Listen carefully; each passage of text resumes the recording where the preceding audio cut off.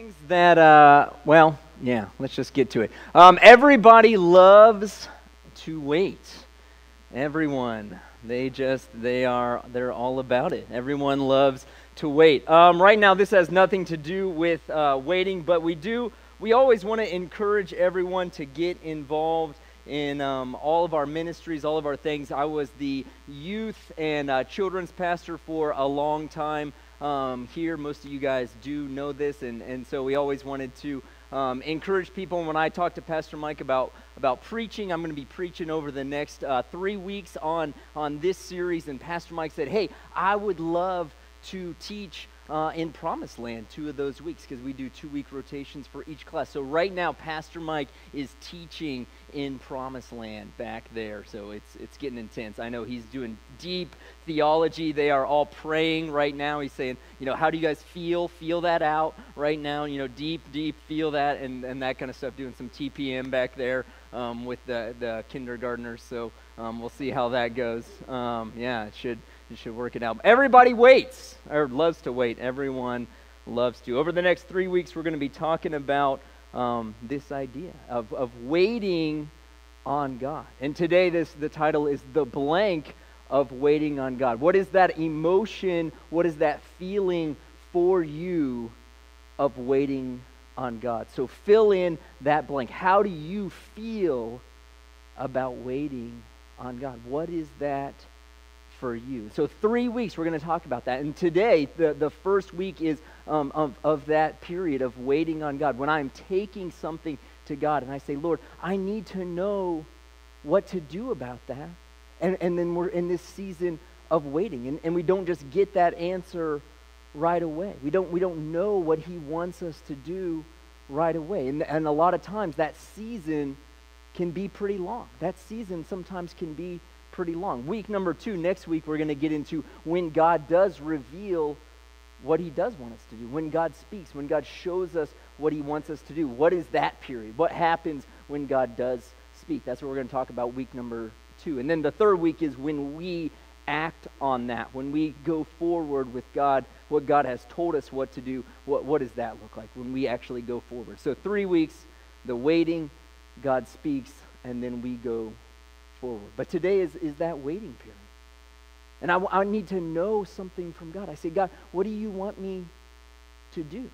Or maybe there's a situation in my life, and I might have 2 options or more. And I say, Lord, what am I supposed to do in this situation? Should I quit my job? Should I sell my house? Should I marry this person? Should I go to this college or that college? Some people, should I get a divorce? As sad as that is. Should I become an elder or a deacon at Christian Fellowship Church?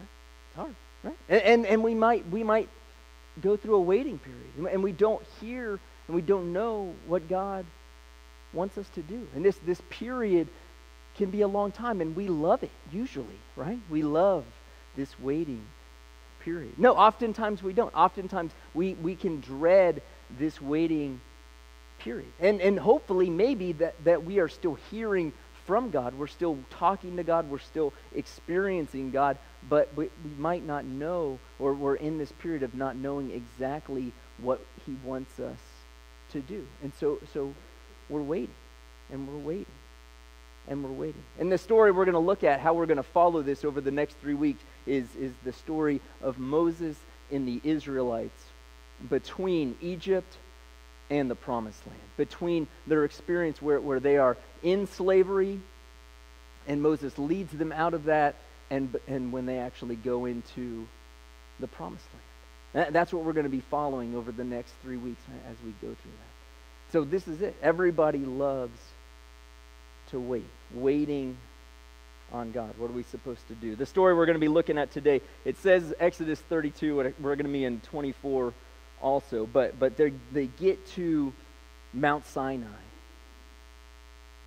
and Moses is leading them. They get to Mount Sinai in chapter 19, and they're going there, and they reach Mount Sinai, and God says, all right, stop right there. Stop right there. I need you guys to stop. And before they can go any further, before they can eventually take the promised land, before they can get into what God has told way back to Abraham and said, this is going to be your country for my promised people, before they can go there, they have to get the law. They have to get what God has, what's going to set them apart from every other nation. God has to give them the law. And it starts with the Ten Commandments and then a bunch of other rules that's going to give them the law. God says, I have to give you this before you can go there.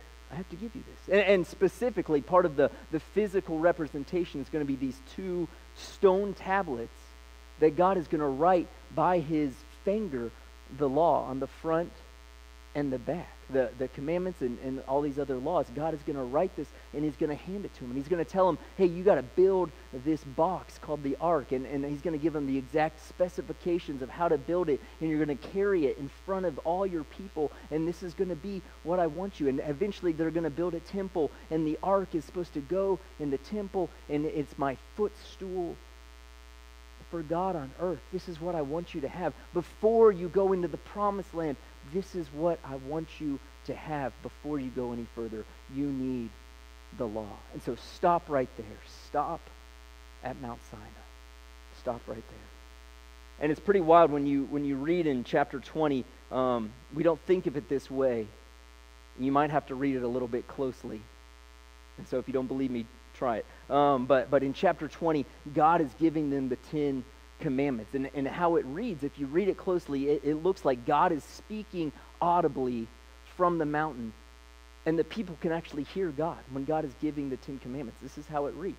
That God is speaking out loud and the people can actually hear him. Because at the end of this, in 2019, I think it is, the people say to Moses, hey, don't let God speak to us anymore. You go talk to God and then tell us what he says, but we don't want to hear God anymore. If we hear from God, we will die. We don't want to hear God's voice anymore. If we hear God, we will die.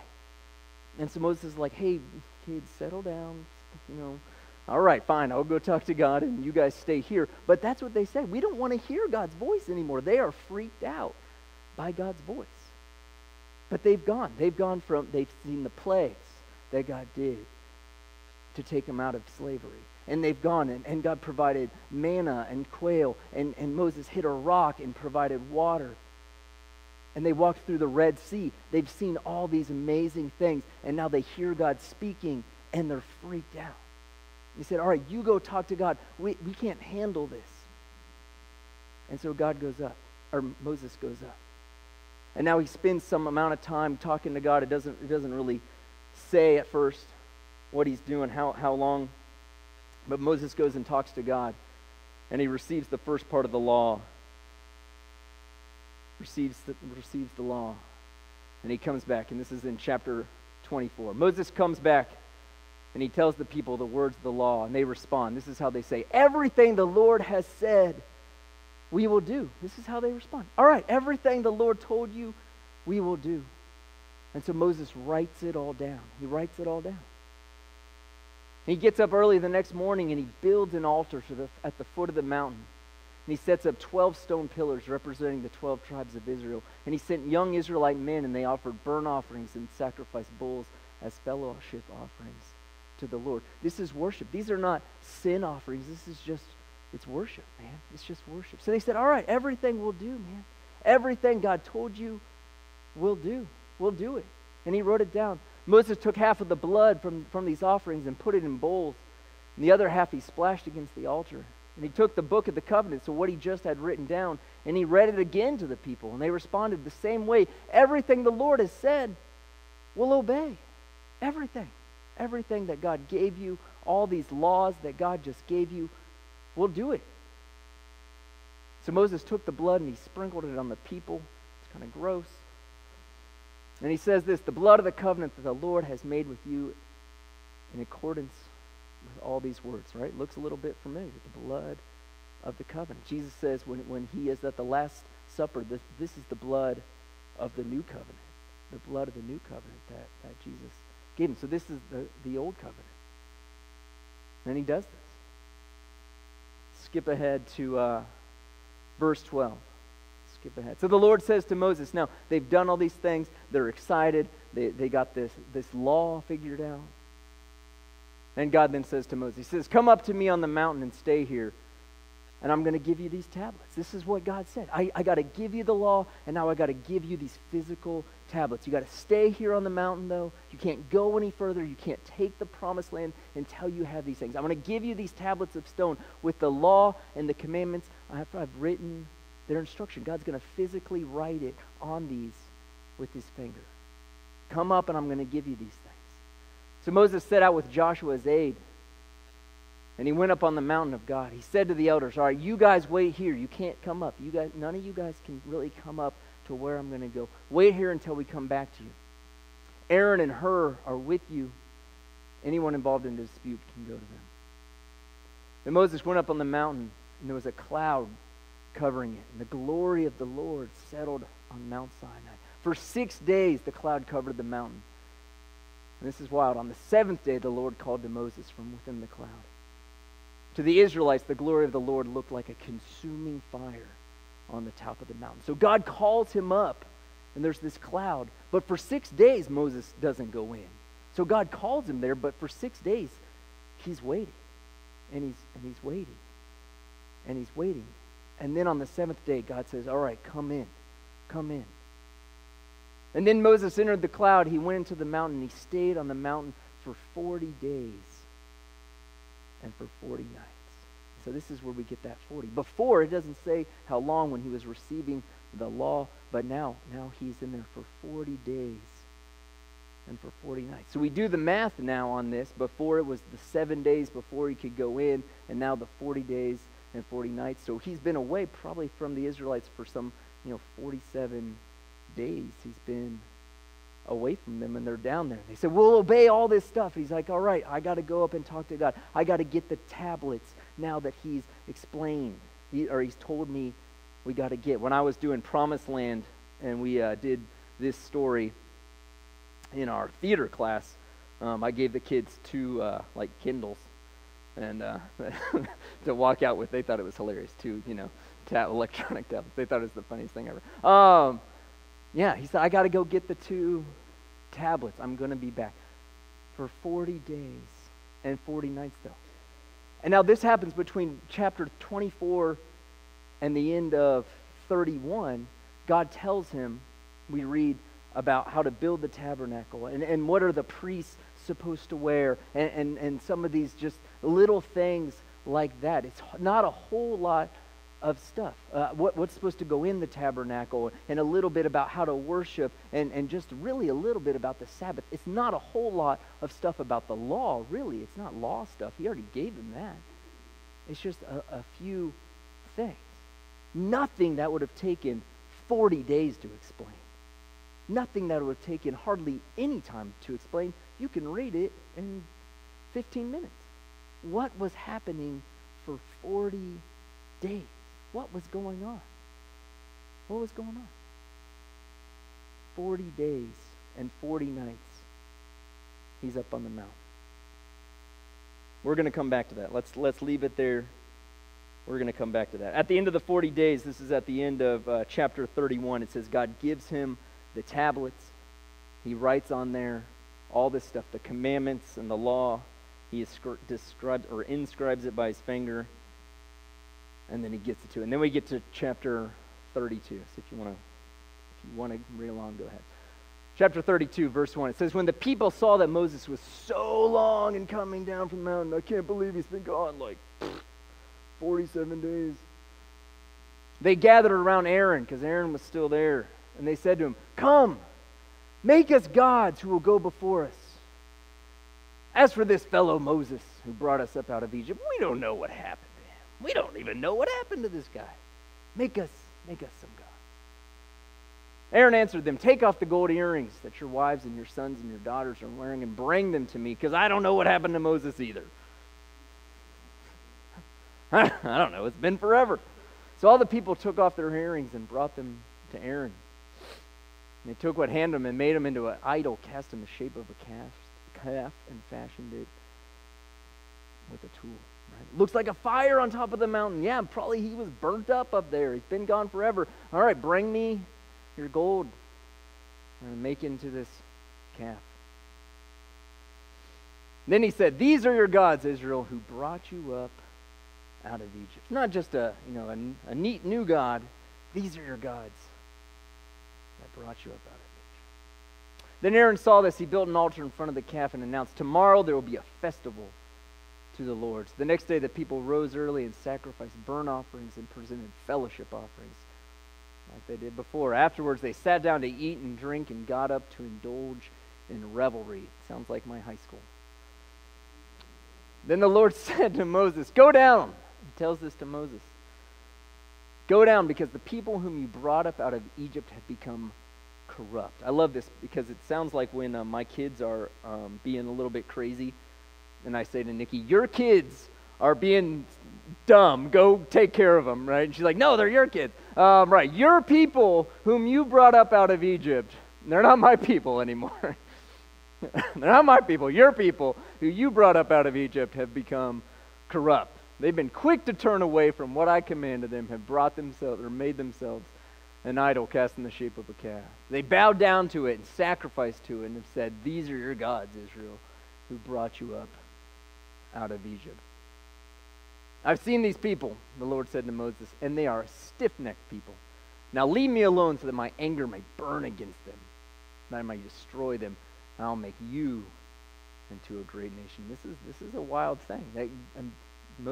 God is saying to Moses, let me just wipe them out and start over again, and then you'll be like Abraham, and I'll restart with you. I'll make you like a new Abraham, and we'll just start all over again. It's a little bit hard to know if God is being real here and really saying he would do this, or if he's wanting to test Moses and make him into a better leader by saying, no, let me stick up for the people, because that's what Moses does do. He says, no, God, let me go down and I'll deal with them. You promised them, remember Abraham and Isaac and Jacob, this is your promise. And so God does relent, and he doesn't wipe them out. So, it's a little bit hard to know exactly, but this is what happens. This is the way that it goes down. This is where they are. So the people, they can't even wait 50 days. And this is where we are. So we opened up, we said this, the title of this is The Blank of Waiting on God. The blank. Fill that in. How do you feel about waiting on God? How do you feel in any period when you are seeking God, when you say, Lord, I need to know what you want me to do. Where are you? What do you have for me in this? How do you feel about that period? Because how you feel about that will largely determine what you get out of a period of waiting on God, unless God really transforms you in that time. How you feel about waiting on God will largely determine what you get out of a season of waiting on God. And a lot of times God will allow you to wait, and God will really have a period of waiting extend, because he wants you to get something significant out of that period of waiting. And it's funny that as we're waiting and we hate the waiting and we don't like it and we're fighting God or whatever, usually it takes until we relent and say, all right, God, I'll put it in your hands. And usually that's when the thing actually happens, and then we realize what we're supposed to do. But how do we feel about waiting on God will largely determine how much we get out of that season. How much we get out of that season. So when we look at the Israelites first, how did they feel about waiting on God? How did they feel about that? And I'm going to say that the Israelites had a real fear of waiting on God, because they didn't really believe in Moses, and they didn't really believe a whole lot in God. And I don't mean believe in their existence. I mean trust them. Even though God and Moses had brought them out of the hundreds of years of slavery, they never knew freedom. They didn't know any of this kind of stuff. But they didn't really trust him. So when they got out, they said, well, at least, back in Egypt, we had food and a bed and water. But now the desert looks scary. Moses has been gone all this time. So we need a new God. And a physical God is something I can see and touch. This little idol thing is something I can see and touch. But this God in the sky, I can't see him. I can't touch him. Sometimes he speaks out loud, and Moses is here, but he's been gone for a long time. But how do I trust that? And he brought us out in the middle of the desert. He brought us out here to die? Where is this God? I can't trust that. And so that I have a fear of really trusting God, a fear of really waiting on God. A fear of waiting on God. If we have a fear of waiting on God, that will determine a lot of times what we get out of this period of waiting on God. The fear of waiting on God often leads to, number one, turning to someone else for the answer. If I have a fear of waiting on God, then even if I say, God, what do you want me to do? Quickly, I will turn to somebody else and say, hey, but what do you think I should do? They gathered around Aaron and said, hey, make us gods who will go before us. For this fellow Moses, we don't know. Now understand, it's not bad to go to somebody and say, hey, what do you think about this? That's not bad to talk to other people, but it's got to be in the context of God's will. It's got to be in the context of, what do you think God would have me do? And if it's not biblical, if it doesn't line up with Scripture, it wouldn't be what God would have you do. It cannot be what God would have you do. So it's okay to talk to other people. But if I have a fear of waiting on God, I'm going to be quick to seek what somebody else would have me do, what somebody else thinks I should do. And it's going to be against God. It's going to be opposed to, God, okay, that's great. But somebody else might have a really good idea, or maybe just my own idea about this. Quick to turn away from God, to seek somebody else. What do you think I should do? Because anybody can give me an answer quicker than God. Aaron right now should have been, hey, guys, hey, Moses is my brother, number one. Shush it. And number two, didn't you remember all the plagues? Didn't you remember the Red Sea? Don't you remember the water and the rock and the quail and the manna and all these things? He's been gone like a month and a half. Settle down. We don't need this stuff. But Aaron was apparently right there with him. It's got to be biblical. It's got to be what would be with God's will. A fear of waiting on God leads to wasting a lot of time and money. If I have a fear of waiting on God, often leads to wasting a lot of. They said, go take off your gold earrings and your wives and your sons and bring it here. And he took them. Man, that's a lot of money. Melting down all that gold. Melting that down. Wasting a lot of. If I'm seeking God and saying, Lord, should I buy this? Should I do this? Should I, whatever kind of a thing. But I have a fear of waiting on God for the answer. And I don't really want to ask God about the answer, even if I'm saying it. Now I'm wasting a lot of time and money on that. And a lot of believers even, don't even worry about the world, but a lot of believers are in a really bad financial situation because I have a fear of really waiting on God for the answer. And if I want it, I'm just going to go ahead and buy it anyways. Even if I can't really afford it, I'm still going to get it. If I have a fear of waiting on God, that's how I get into things, of wasting a lot of time and money doing things. One of the biggest regrets probably that my wife and I had is when we moved to Columbus and were settling in here. We had been married for like 3 years or 4 years or something at that point, and we had all these different apartments. We had always lived in apartments, and so we said, we want to buy a house. That's what we can't live in apartments anymore. We just want to buy a house. And we looked at like 50 houses around Columbus, and there was always, this thing or that thing that was wrong with them or whatever. And we didn't really understand the city too well. We had never lived here before, even though we grew up in Licking County. We had never grown up or been in Columbus. We didn't really understand a whole lot about the city. And we found a house we kind of liked eventually in southern Columbus, but we didn't understand kind of the school districts real well and all that kind of stuff. So we were totally closed to the idea of renting again, and we just said, we're going to buy this house no matter what. And so we did, and the house was okay, and it was all right. But we didn't understand the location. We didn't understand the area. And if we would have waited on God and said, Lord, all right, what do you really want us to do? Probably we would have rented, probably would have waited. And when the housing market really crashed, man, we couldn't sell that house for anything. And when our kids got to the age where they started getting ready to go into school, and we said, hey, we want to move, we want to be closer to the church. It was like 30 minutes from here with traffic. We want to get closer and better schools. We couldn't sell that house for anything. Waiting on God. Lord, what do you really want us to do?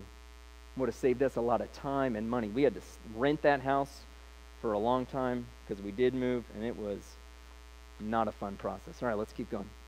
Fear of waiting on God leads to, or can lead to, falling away from God into old sin patterns. It says the people rose early, sacrificed these burnt offerings, presented fellowship offerings.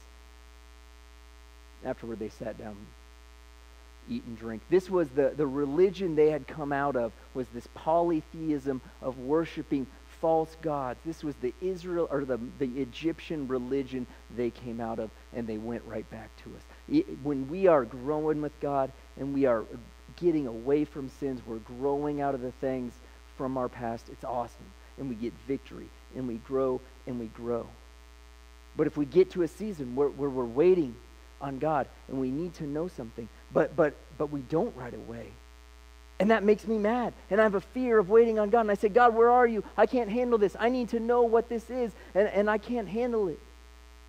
Then that easily can lead back into whatever was my pet sin. What was the thing that I used to struggle with? Because if I can't handle not hearing from God and not getting what I want right away, then that easily leads back to whatever was that sin, that thing that I used to go to for comfort or excitement or whatever. What was that thing that I had back here? If I can't handle with waiting on God and that frustrates me so much, I can easily go right back here. Number 4, and this is the worst. This is the worst. And I hope it wouldn't be true. Number 4, possibly losing faith altogether. A fear of waiting on God can possibly lose. This is what they said. These are your gods, Israel, who brought you out of Egypt. How is that even possible? How could they even say that? This golden calf is the God that led you out of Israel. That's ridiculous. But if I have such a fear and God is not answering my prayers, God is not answering me. Oh, okay, God, where are you? And I'm going through something hard, and there's some kind of a life feels like it's breaking down, and I don't feel like I'm hearing God, and I don't know where God is. Well, fine, God. If you're not going to answer me, then I give up. I give up. If I have a fear of waiting. Let's keep going. Moses, where was he? The blank of waiting on God, where was Moses? We said how you fill this in largely determines what you will get out of a period of waiting on God. We said Moses was in the cloud on the mountain for 40 days. God does talk to him. It's recorded there. But that would have taken like an hour or less to give him what he gave him, and he hands him the tablets, the Kindles of stone. He hands it to him, the iPads, of stone. That would not have taken hardly any time. What is going on for 40 days? And it doesn't say there, so this is my, just belief. But I believe God wants him in his presence for 40 days. God wants him to experience God's presence for 40 days, to be ready to be experiencing him because of all the things Moses is going to have to do to lead these people. God wants him just to experience the Lord's presence for 40 days. Because when we are waiting and at the same time in God's presence, that is what makes everything possible. And to fill this in, when we are in God's presence, while we wait, it gives us excitement for waiting with God. Pastor Dave, what in the world does that mean? If I am waiting with God while experiencing his presence, that waiting is not scary. That waiting does not have to be horrible because I am waiting with God. God is with me while I'm waiting. He can be speaking to me in the waiting and saying, I know you want to know this, and it's coming. I'm going to reveal it to you. I'm going to show it to you, but let me be with you in the meantime. Let me speak to you. Let me talk to you. Let me hang out with you in the meantime, because we are together throughout this process. I'm waiting with you. God is not just silent. God doesn't have to just be missing. Just because he's not revealing what it will be or what it is down the line doesn't mean he has to be completely silent if we are in his presence every single day in the meantime, until he does reveal that. That can bring excitement to the waiting because we are with God. And God is telling you, man, when this comes, when I do show you this, it'll be better than anything you could ever imagine. Just wait with me. Wait with me. Hear me. Experience me. Wait with me. And that's what makes that waiting period a time when we grow exponentially. A time when we grow closer to God than we could ever imagine, more than we ever do if we're not waiting on God, because we're going through it every single day. And Moses is experiencing this in the cloud with God. And that brings excitement. What does that mean? How does this bring excitement? Number one, it can bring, if we are excited about waiting on God, it brings patience for God to move in his time. That's that same idea. He's in the cloud for 40 days. It brings patience for God to move in his time. I learned how to be patient with God. All right, God, you move in your time. I'm excited with this idea of waiting so you can move in your time. God, now it's not about my time. It's not about my timeline. It's about your timeline, God. You can move. You move at your speed. It's not about my speed anymore. If I'm experiencing God, if I'm excited about God's movement, about God's waiting period, all right, now, Lord, you move in your timeline. Excitement for waiting on God leads to anticipatory worship for what is to come. Anticipatory worship for what is to come. Remember, this 24 is before the waiting period. Moses got up the next morning, builds this altar, the 12 stones. They bring the burnt offerings and the fellowship offerings. What does this mean? Anticipatory worship says, God, I know what you're going to do at the end of this period is better than anything I could imagine. I don't know what it is now.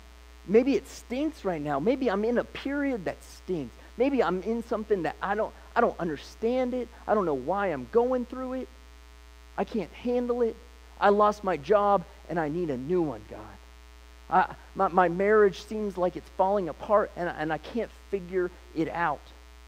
But anticipatory worship means, Lord, I know how when you do this, when you answer this, when you work, it is going to be awesome. So I can praise you now, even before the prayer is answered. Even before it's worked out, I can praise you now. If I embrace waiting, if I have an excitement because I'm going through it with God, I can praise you in the meantime.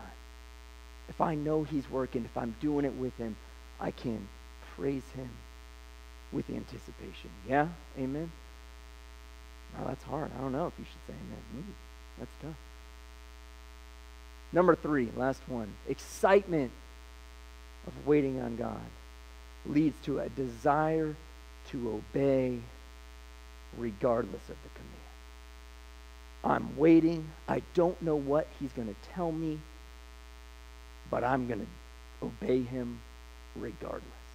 I'm going to obey him. I'm going to do what he says regardless of what he tells me. Moses went to the people. He gave them the Lord's words, and they responded, everything he says we will do. Now, this is sad because they said it, and they didn't really follow through with it. That's kind of sad, but that's where Moses was. I'm going to obey you, God. This is where we need to be. If I have an excitement for waiting on God, we have to get to the point while we are waiting to say, Lord, I'm going to obey you.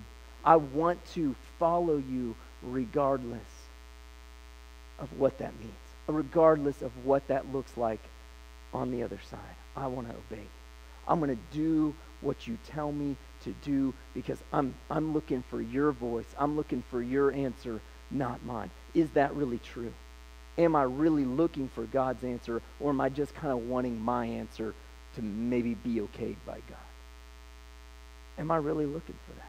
Or am I saying, God, here's what's going on. Tell me what to do, and I'll do it. God, I worship you in the meantime because I know what you're going to do is better than anything I could ask or imagine. I'm going to do it, whatever you tell me. So that's where we are. So what is your attitude towards that? What is your attitude toward waiting on God? Just look at that. Soak that in.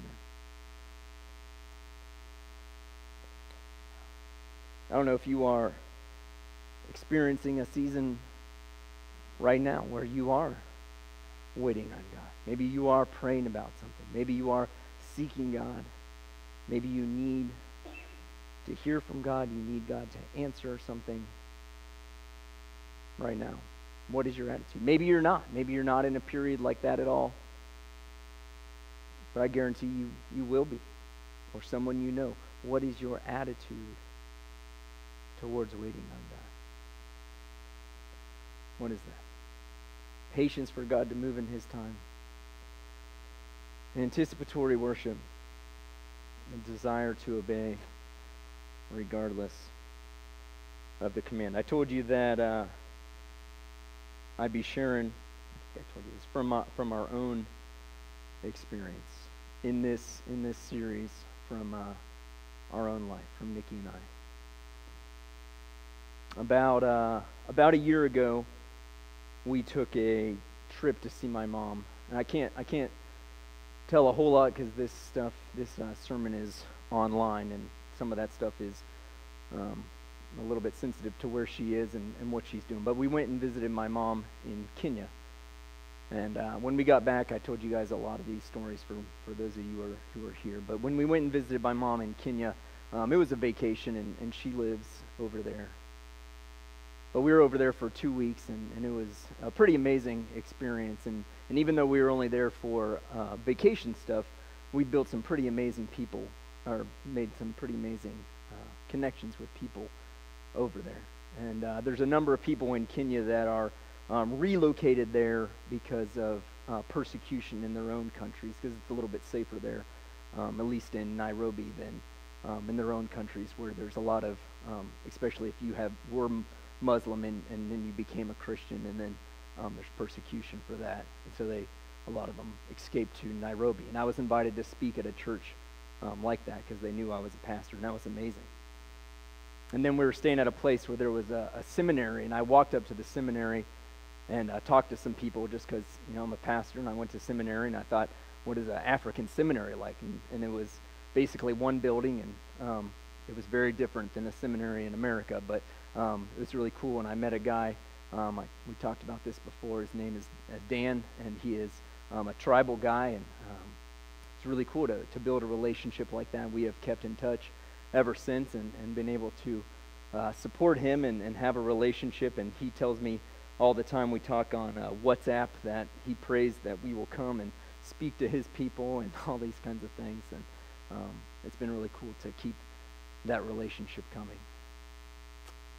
And when we got back from that trip, Pastor Mike was on sabbatical, and over the summer, I began to, with the elders, preach a lot over the summer, and was taking care of the staff and leading the staff and a lot of different things around the church. And God began to speak to me. And when I became the executive pastor, the whole plan was that it would be a season of time. Didn't know how long it would be. But it would be between being a youth pastor and then being something else, a lead pastor or whatever, somewhere else. But that it would be a training time for me between being a youth pastor and something else. I didn't know how long it would be. But from this trip and from doing a lot of the stuff over the summer, God started to speak to me. God started to knock on my heart.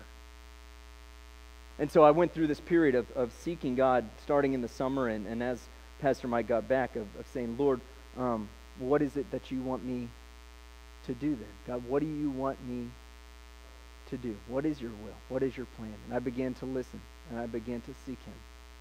And I talked to Pastor Mike when he got back, and eventually we talked to the elders, and I began to seek God. God, what is your plan? And I thought maybe, the natural thing and just what I assumed was probably to become a senior pastor.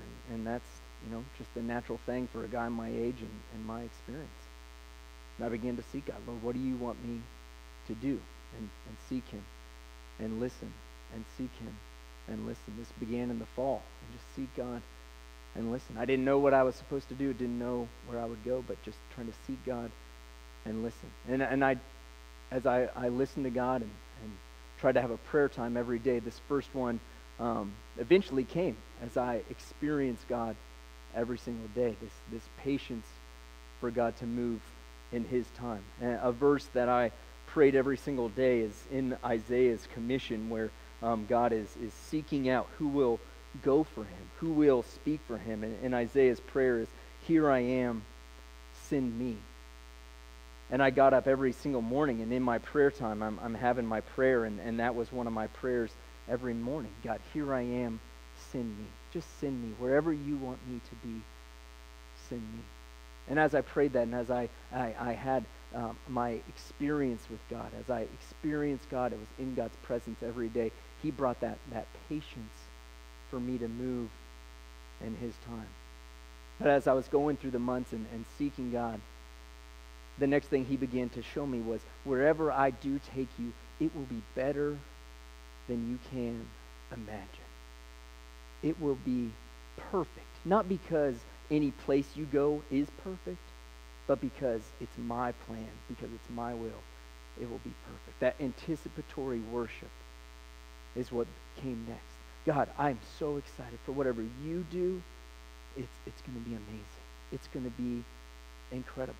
And God began to bring that into my heart. And so I'm planning, Lord, all right, you're probably going to bring me to a church of like 300 people. It's going to be pretty sweet, or maybe like 500 or 600 or something like that. And this is what I'm, planning. But God is working on my heart and changing me and working in me. And that third one began to come as a desire to obey regardless of what it is, or regardless of what the plan became. And then we were getting ready for the elder retreat just a few weeks ago. And I was doing a fast, and I said, Lord, I don't know what it is. And I had a few different churches that I was interviewing with that to become their lead pastor. And they were calling me and talking to me, and I said, Lord, I don't know what you want me to do. And I began doing my fast and seeking God. And one of the things that stuck out to me as I'm preparing to help with the elder retreat and the mission and the vision and things like that, I'm looking at stuff, and one of the things that God stuck out to me as I'm looking at these things and all this different stuff is that my parents were missionaries when I was born, something I always loved growing up, doing on my own, and different times was missions, and God laid that on my heart. And my wife and I began to look, what would it be like to potentially become missionaries? What would that mean? What would that do? My wife is finishing up her degree in teaching, and we looked at a couple different mission organizations, and we found one that works with Christian churches, Christian schools all over the world. And we knew that for her, she could do it easily because she's going to be a teacher. But for me, I'm not a teacher. I don't have a teaching license. But in this organization, there are chaplains at a lot of the schools.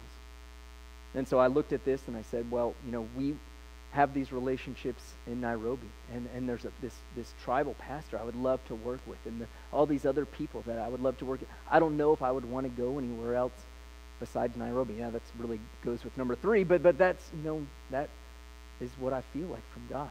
And so we looked at this organization, and they had 2 schools that needed a chaplain this upcoming year. And one of them was in Singapore, but that's already being filled. And the other one that had an opening for a chaplain was in Nairobi. And so we talked to them, and we applied, and the director was coming to America, and he was going to be in Memphis at their headquarters, and we went down and we talked to them and interviewed. And then the principal called us from Nairobi, and we interviewed. And next week we're going to talk about when God reveals his plan to you. So come back next week, and we will tell you what happened. Just joking. And so in July, my wife and our 2 kids are going to be moving to Nairobi in Kenya to become missionaries at a school there, where I'm going to be the chaplain, and my wife is going to teach in their PE and help with special needs kids at a Christian school there. And we began to seek God last year, about springtime-ish, summer. Listen to him, allow him to transform us all the way till really just about 2 weeks ago when he revealed his will. And when you go through this process, seek God, allow him to speak. He does amazing, incredible things. Have patience, worship him, and allow him to transform your will. Let's pray.